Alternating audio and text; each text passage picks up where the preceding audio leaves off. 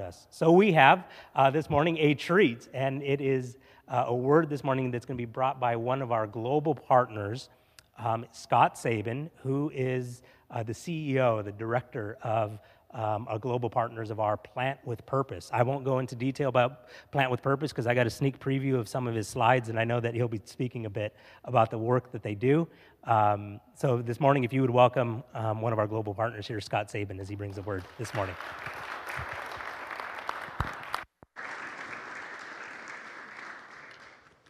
It is such a blessing to be with so many brothers and sisters and friends and familiar faces and people I haven't had the opportunity to see in at the very least 3 or 4 years. So thank you so much for the chance to be back. I am going to share a little bit about how God changed my life. More than 30 years ago, I was in graduate school. I'd grown up in the church. I actually grew up here in San Diego and grown up in the church. And I think it's oftentimes really easy to be a Christian in Southern California. I mean, my faith was probably stretched the most when I was praying for a parking place at the mall. But while I was in graduate school, I needed a foreign language, and so I spent a summer in Guatemala, and it was a whole nother world. Let's see if I can get this to work. I may need to ask your help with the slides. There we go. It was a magical place. Mist-covered volcanoes, picturesque Mayan villages, cobblestone streets, the smell of copal incense as I walked to school in the morning. The sound of the marimba in the city square. But it was also really a place of brutality. There had been a horrible civil war going on for 30 years, from 1960 to 1996. I was there in 91, and it had touched most of the country. Something like 60,000 people had been killed. So it was a dark place. But what I discovered was, much as John says, the light shines in the darkness, and the darkness hasn't overcome it.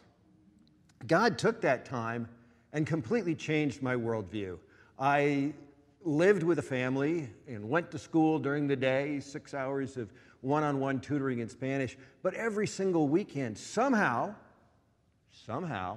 I ended up with a different missionary or different aid group or somebody who was working for the kingdom. I had a chance to visit the city dump, and it became obvious to me why, when Jesus talks about hell, he uses the analogy of the dump outside of Jerusalem, as I watched little children fighting to be who would be first when a new trash truck would come to pick through what was in that trash truck. But what stuck with me was the people, both Guatemalans, Americans, Europeans, people who had dedicated themselves to serving in that environment, people who were essentially had given up much to be there and be examples of God's love. I spent weeknights in Bible studies with people who were literally facing death threats, but were persevering for the gospel.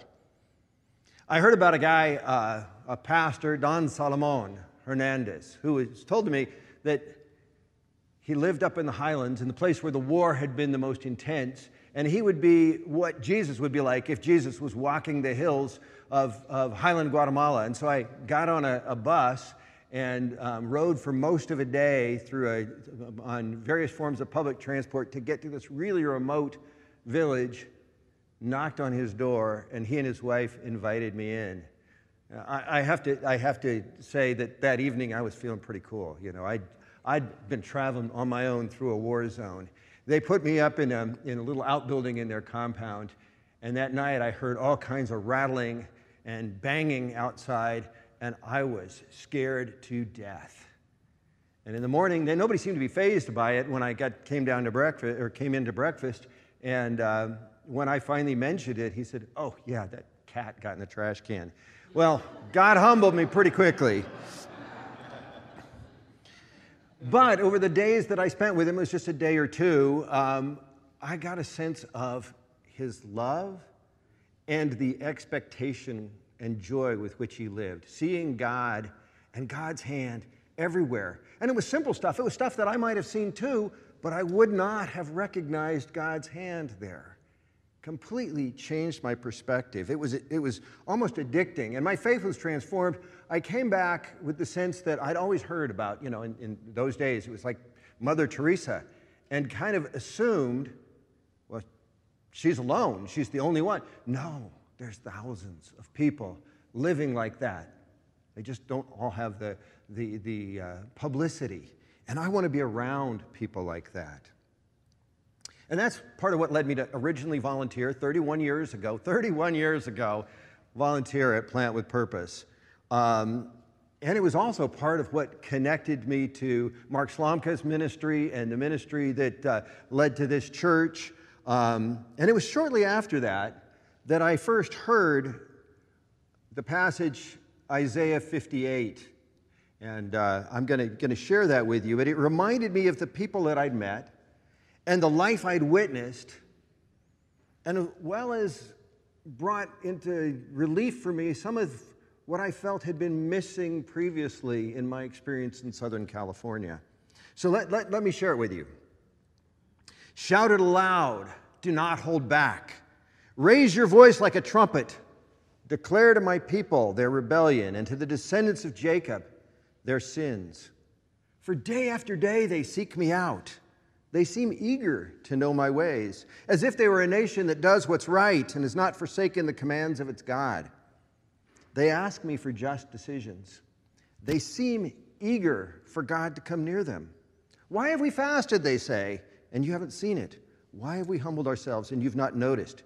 Yet on the day of your fasting, you do as you please. You exploit your workers. Your fasting ends in quarreling and strife and striking each other with wicked fists. You can't fast as you do today and expect your voice to be heard on high. Is this the kind of fast I've chosen? Only a day for people to humble themselves? Is it only bowing one's head like a reed, or for lying in sackcloth and ashes? Is that what you call a fast? A day acceptable to the Lord? And God contrasts what he's looking for.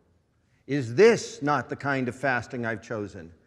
To loosen the chains of injustice and untie the cords of the yoke, to set the oppressed free and break every yoke?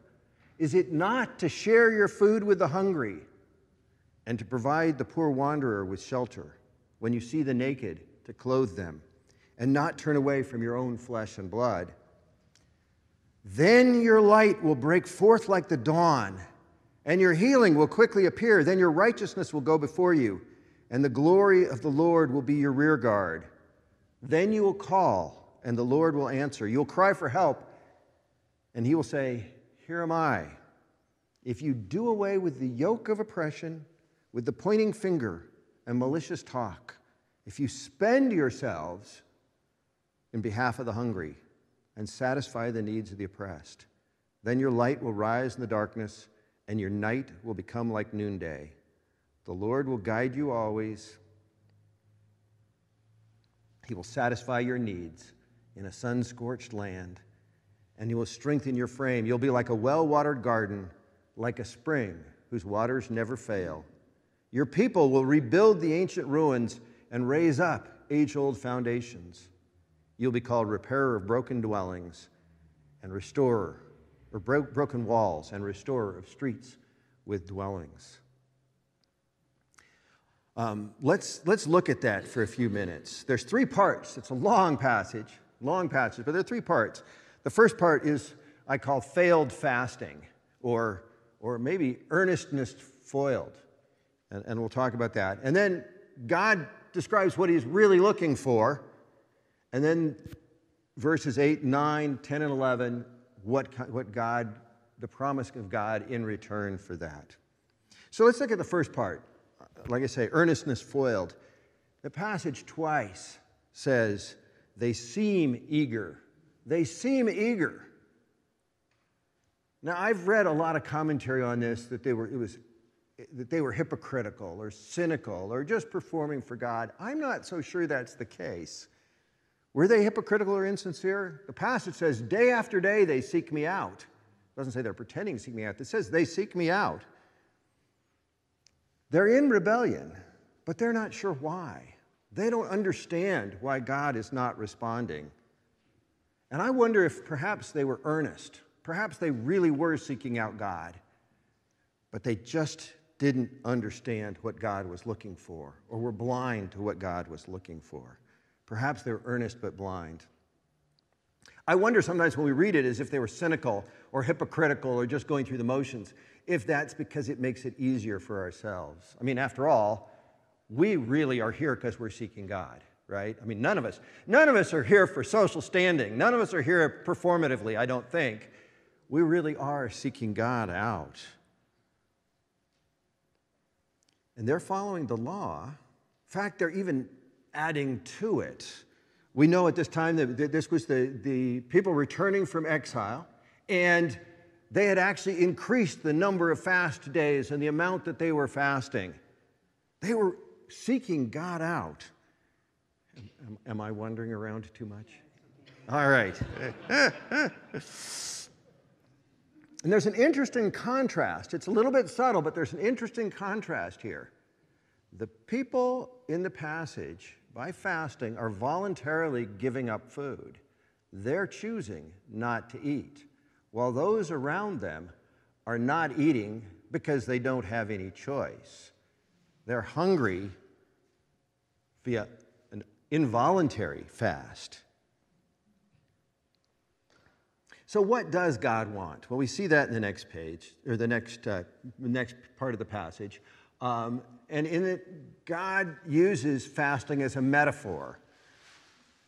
The fast that God wants is not abstaining from food, but sharing food, to loosen the chains of injustice, to untie the cords of the yoke, to set the oppressed free, to break every yoke. So a lot about justice there, and also to share your food with the hungry and provide the poor wanderer with shelter. And that's reiterated again in 9 and 10. This seems different. It's certainly different than the mindset of the people who are trying to worship through their fasting. God's saying what I want instead is you to respond to the needs of the people around you. And at this point, I don't know, my temptation, maybe yours, I don't know, might be to say, well, this is one of those angry Old Testament prophets, and it's a theme that's carried throughout the Bible. Look at Proverbs 29:7. The righteous care about justice for the poor, but the wicked have no such concern. Or Micah 6:8. He's told you, O man, what's good and what does the Lord require of you, but to do justice and to love kindness and to walk humbly with God. Or Amos 5. I mean, you want to talk about angry. God speaking in Amos 5, I despise your feasts. I take no delight in your solemn assemblies. Even though you offer me your burnt offerings and grain offerings, I will not accept them. And the peace offerings of your fattened animals, I will not look upon them. Take away from me the noise of your songs and the melody of your harps, and to the melody of your harps I will not listen. But let justice roll down like waters, and righteousness like an ever-flowing stream. All right? Christ, as he's initiating his own ministry, echoes Isaiah 61. He says, the Spirit of the Lord is on me, because he's anointed me to proclaim good news to the poor. He sent me to proclaim freedom to the prisoners and recovery of sight to the blind, to set the oppressed free. Now, I know that has a spiritual meaning. We were blind. We now see. We have been oppressed by sin. We're now free. But I believe that it's echoed in what we do and how we treat the people around us, that Jesus was not just talking spiritually. He was talking physically. He is proclaiming freedom. And how's it? We see it again when somebody asks him, what are the most important commands? To love the Lord your God and to love your neighbor as yourself. And the response, well, who's my neighbor? How does Jesus answer that? He gives him the parable of the Good Samaritan. Takes the most despised person in their society, makes him the hero, and says, serve the person that you would not expect to serve. The person you would not expect to be serving serves the person, shows you the way. But that's the hard thing. Who is my neighbor is a great question to kind of stall us a little bit, to buy us some time, which is why I think that the teacher of the law said that to Jesus, buy himself a little bit of time. It's so much easier to fast. It's so much easier to do the easy stuff, to go through the motions. And I think we can be sincere in that and still miss this. But it's important. Jesus again in Matthew 23:23 says, "Woe to you, teachers of the law and Pharisees, you hypocrites! You give a tenth of your spices, mint, dill, and cumin, but you've neglected the more important matters of the law, justice, mercy, and faithfulness. You should have practiced the latter without neglecting the former." Again, in their efforts, and again, I think that quite likely they were sincere. In their efforts, they'd actually made the law more difficult, more intricate, while neglecting the more important thing, which it's not really hidden. So why do we miss it? Why do we miss it? I honestly, I don't know. But it hasn't just been us. Obviously, the Israelites were missing it. That's why Isaiah felt God, speaking through Isaiah, felt the need to say this. The Israelites missed it. The Pharisees missed it. The teachers of the law missed it. And I think we miss it so often. So I guess maybe we can draw some comfort from the fact that we're not alone in missing this. I think a little bit about how things like pointing fingers and malicious talk have invaded our society. And that's a part of what we can avoid today. And the other thing that sticks out to me in here, and always has, is the phrase, spend yourself on behalf of the poor. You know, it's not just giving from our excess.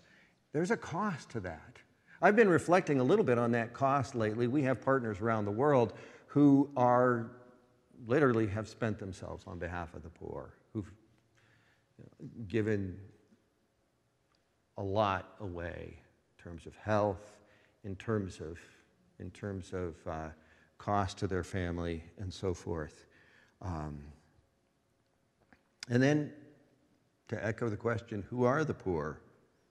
And I think one of the questions we get to maybe reflect on in our tables are, who are the poor in our community? Maybe the homeless that we drive by, the refugee, the widow and the orphan, people coming from Afghanistan, from Iraq, from Ukraine, from Honduras, people who've risked everything, who are coming here because it's their last and final hope, and they're coming to our doorstep. It's almost as if God has placed them there for us. Around the world, and by the way, I think Ron Sider, who recently passed away, pointed out that if he was to rewrite his book, Rich Christians in an Age of Hunger. Boy, I'm reaching back. But anyway, very influential book from about 40 or 50 years ago. Today, he would retitle it, Rich Christians in an Age of Hungry Christians. Because who are the hungry around the world? By and large, it's our brothers and sisters. And we have been placed in a place of extreme blessing.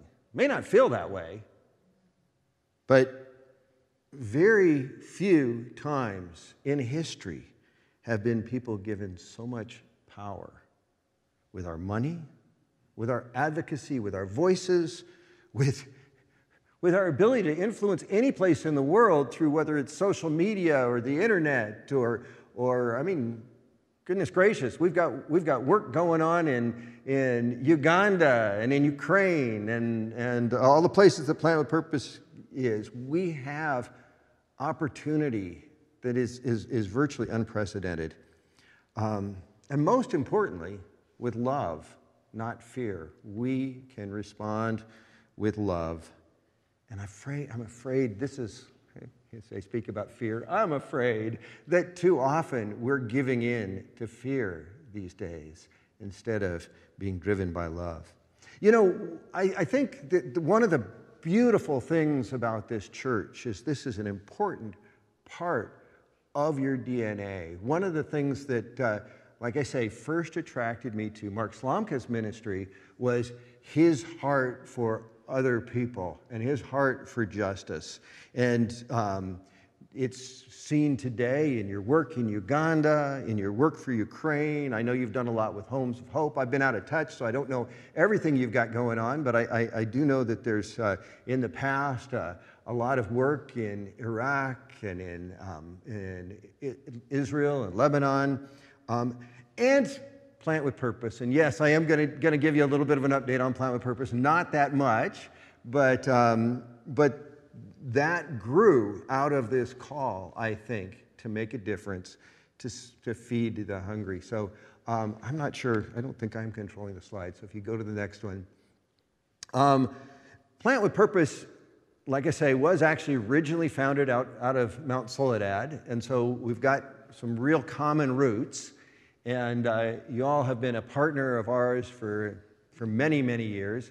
I've been working there. It'll be 30 years in January. It's pretty hard to believe.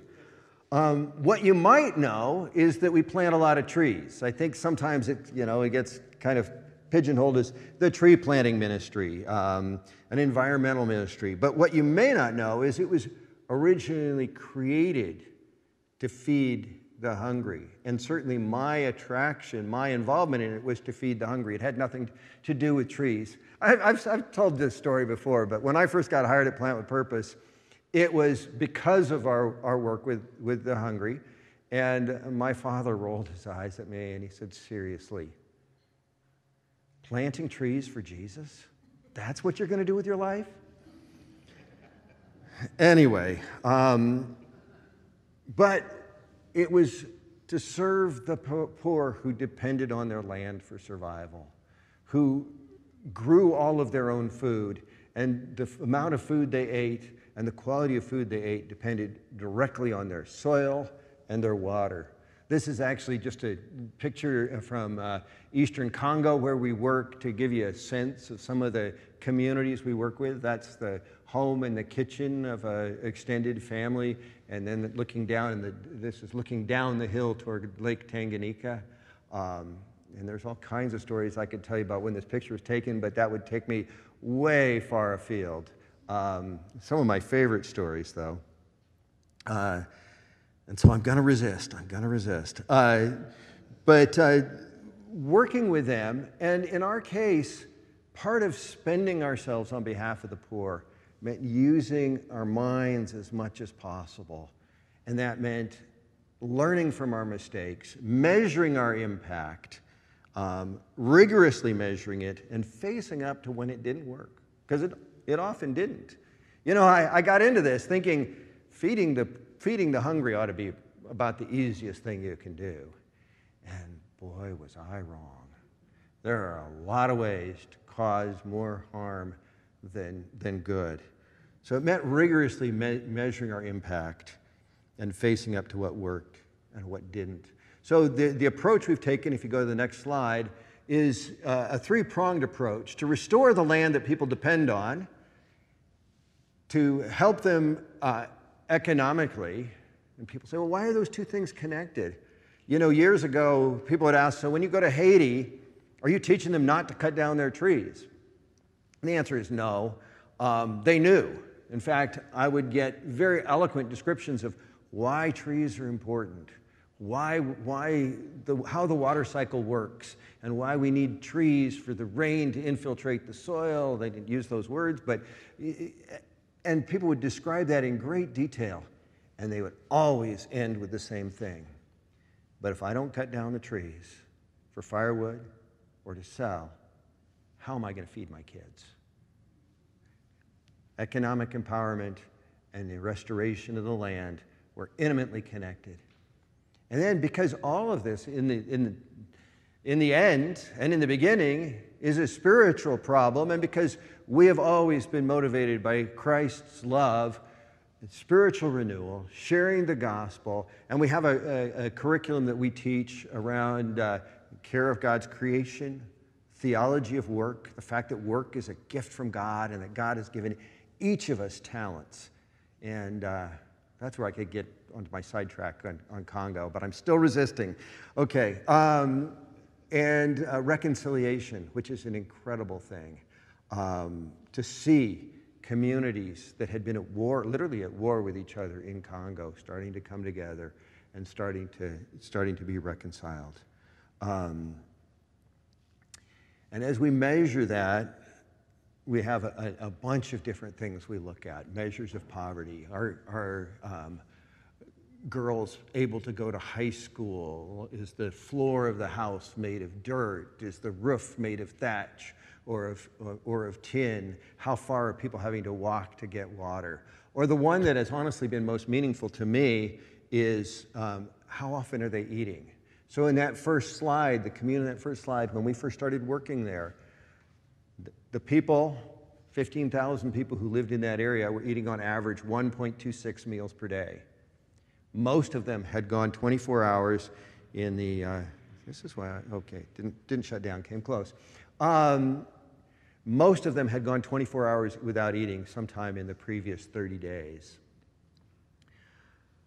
After 2 years, that had gone from 1.26 meals per day to 1.9 meals per day. At the end of 3 years, we were up to 2.6 meals per day. Now we have a control group that started out the same at about 1.2, 1.3. Now with the impacts of drought and famine, they're eating 1.1 meal per day, which is horrific. If you think about that, that means that's on average, which means a lot of days they're eating nothing. Whereas those that we've been able to work with are eating 2.3 meals per day, or twice as much. So thanks to your support, the people we're working with are eating twice as much as they would otherwise be able to eat. I want to talk a little bit, and go to the next slide, about one of the people. This is Veronica, one of the people we work with in those communities. She's from the Democratic Republic of the Congo. She says, before joining the group, we work with what we call purpose groups, which use a microfinance system called savings groups, which use agricultural training that teaches regenerative agriculture, which is taught through a participatory technique called farmer field schools, and it uses this curriculum. And so Veronica says, before joining the group, I was seen in our society as a cursed person, and I had no hope. You all know from your partnership with GEM in Uganda that oftentimes people with disabilities are seen as cursed. She said, and this was because she'd gotten sick. She had not always been this way. In fact, once she'd lost her eye, and once she'd become disabled, her husband left her with her kids. She said, I thought many times of killing myself, but I didn't, because I remembered the word of God written in Psalm 9:18. But God will never forget the needy. The hope of the afflicted will never perish. From my small fish and vegetable business, my life has completely changed. I can still smile. I can take credit for my increased income. My children have returned to school, and I know my own value and human dignity despite my infirmity. Veronica, and you can see her smile there, one of 400,000 people that we're working with now. And one of the beautiful things about doing the measurement, doing the rigorous testing, is knowing that her story isn't unique, but it's one of many that is repeated over and over again. It's representative rather than an outlier, which gives me a lot of joy. Also, yes, we do plant trees. We just celebrated planting our 50 millionth tree this summer.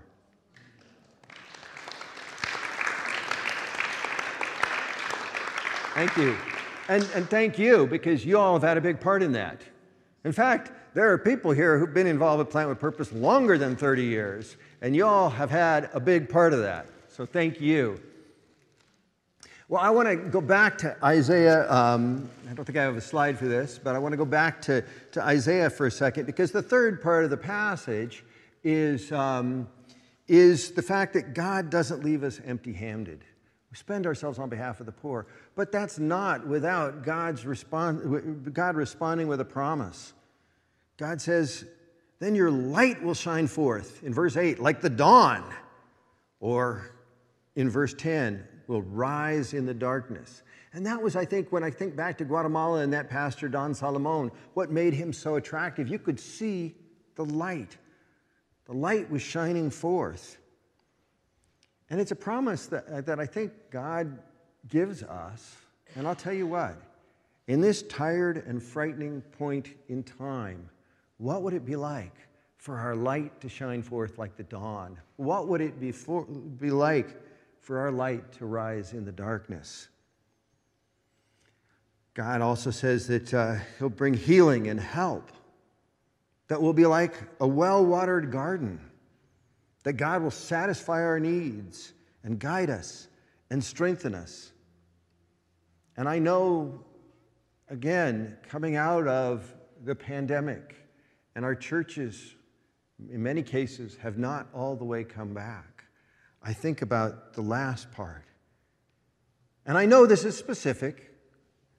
God was talking to the people who were returning to Jerusalem, and we're rebuilding the walls of Jerusalem. So I know that it's not necessarily to us, but still, God says, your people will rebuild the ancient ruins and raise up age-old foundations. You'll be called repairer of broken walls, restorer of streets with dwellings. And I think about what that might look like in our churches. In a way, I think it's a vision for the church. It's a vision of revival if we spend ourselves on behalf of the poor. Well, I want to end just by saying it's easy to hear this, I think, at least it has been for me, and to be overwhelmed. You know, either overwhelmed by what we're in, or overwhelmed by guilt. And I think that there's two places that we can fall. One is to think that we have to do everything, that it's all up to us. And the other is to think we can do nothing. And I think those are two sides of the same coin. They're two sides of the fact that they don't recognize the role of Christ. We're not the Savior. We are not called to be the Savior. But we've been given an incredible privilege to work alongside the Savior, to participate in God's redemptive work in the world. And we're not called to everyone. We're called to do what we can.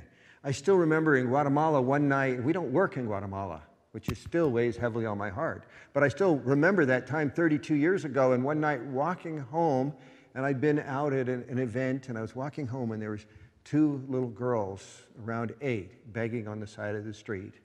As we gave them a little bit of money, we then spent some time reflecting what we've done for them is essentially nothing. I mean, what can we do?